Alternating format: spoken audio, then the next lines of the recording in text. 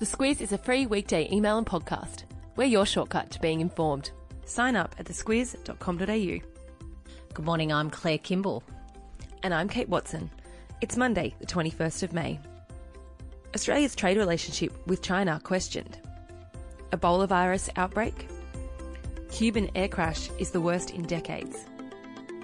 And of course, the royal wedding. Welcome to our first Squiz Today podcast. Claire, there really was no other news over the weekend other than the royal wedding, but you've managed to find some. It was an effort, yeah. Oh, yeah, you've done really well. I'm very impressed. It looks like our trade relationship with China is being questioned. Yeah, and it's broader than just the trade relationship too. So people who've been following this big theme for the year, which is China and their place in the world, will not be surprised to know that things have come to a bit of a point. And the Turnbull government last week and over the weekend were very keen to talk to people about what's happening there. So Malcolm Turnbull will be taking a trip to China to see their President Xi Jinping in November. Julie Bishop also met with her Chinese counterpart at G20 talks on the weekend. And Trade Minister Steve Chiobo was also in Shanghai last week talking up the relationship. So they're very keen to give certain signals that things are on track and that we're talking. But it was interesting to see this morning that Penny Wong and Richard Marles will be heading to Beijing in September. They're looking to make some connections there in case a Shorten government is elected in an election at some point in the next 12 months. So just to take one quick step back, what is the actual problem? What this is about is a bit of unease with democratic countries like Australia, and it's happening with others, the United States particularly, about China's rise. And people might remember that it wasn't that long ago, just a few weeks really, that Xi Jinping was given a mandate really to rule the Chinese party for the rest of his life. And they're certainly pushing out a little bit more into our region. You might remember a story at the start of the year where a Turnbull government minister made some noises about sort of unease about China saddling Pacific Island countries with debt. So there's a bit of unease there, but it's a relationship that's really important that we get right because they're our biggest trade partner and they're certainly going to be a major player in our region. Yeah, and of course Steve Chiobo was actually there to watch an AFL match, Port Adelaide versus the Gold Coast Suns. Another organisation hoping to make a good relationship with China is the AFL. Yeah, it's a long way to go for a game of footy, but I'm Port sure Adelaide it was a good one. Yeah, anyone who's interested. Aside from the royal wedding, another piece of news that was tough to miss was the shooting in Texas. Yeah, another school shooting. 8 students and 2 teachers were killed and 13 were injured. A 17-year-old student opened fire on an art class on Friday morning, and just another really tragic story over there. His family described him as a smart and quiet and sweet boy, but clearly just a really terrible story.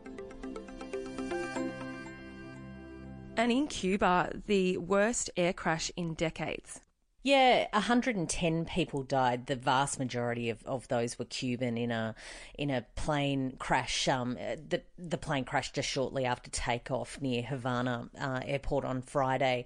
It was a charter plane. It sounds like the company that ran the plane had been chartering it out to budget airlines, and there's been records of safety complaints against that airline. So a bit more to be said there, but the black box recorder has been retrieved and they're certainly investigating. It's a big new test for their new president. Well, and remarkably, 3 people have actually survived that crash.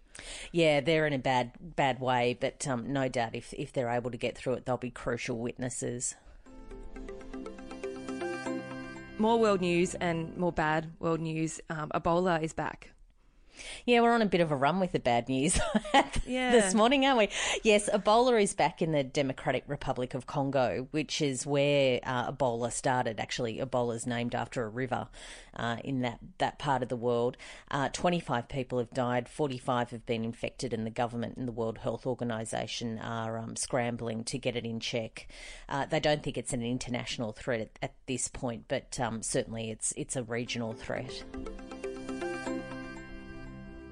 And you've got a couple of housekeeping items for us today in the email. Maybe if you just want to refer to some of the links and people can check it out in the email. Yeah, we'll just gallop through these. These are notable stories that we've covered in the recent past that need updating.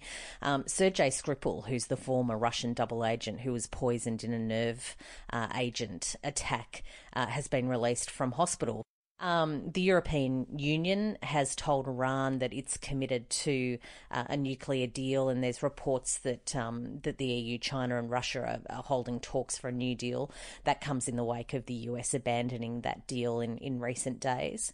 The volcano in Hawaii just keeps on keeping on. It's incredible to see some of the pictures this morning, and the first injury has been recorded with a man's leg being shattered after being splashed with some lava. Apparently lava is really heavy, and one of the emergency services personnel likened it to his leg being put under a refrigerator. So just incredible.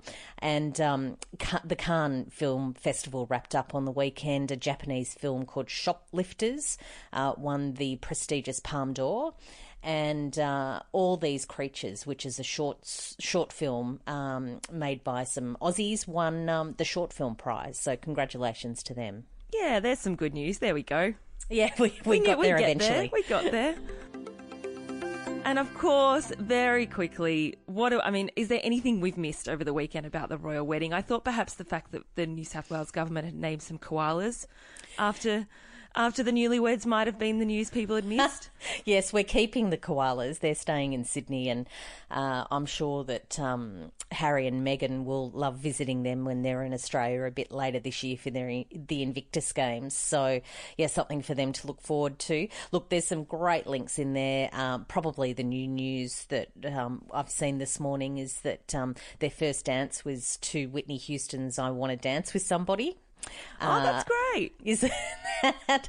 And when it came to our TV watching, Channel 7 won the night. Yeah, 5.5 million Australians watched the royal wedding over the weekend. Now, tell us, as promised, talk me through the subject line of the email today. Well, it's a pretty obvious one. We're wired for sound. You say that. You say that. Cliff Richard, how could you go wrong? Yeah. 1980, it's 80s music, isn't it? This is, everyone be prepared in the podcast. It's 80s music all the way. And read the email every day this week and you'll go in the draw to win a $100 Woolies gift card. The Squiz is a free weekday email and podcast. We're your shortcut to being informed.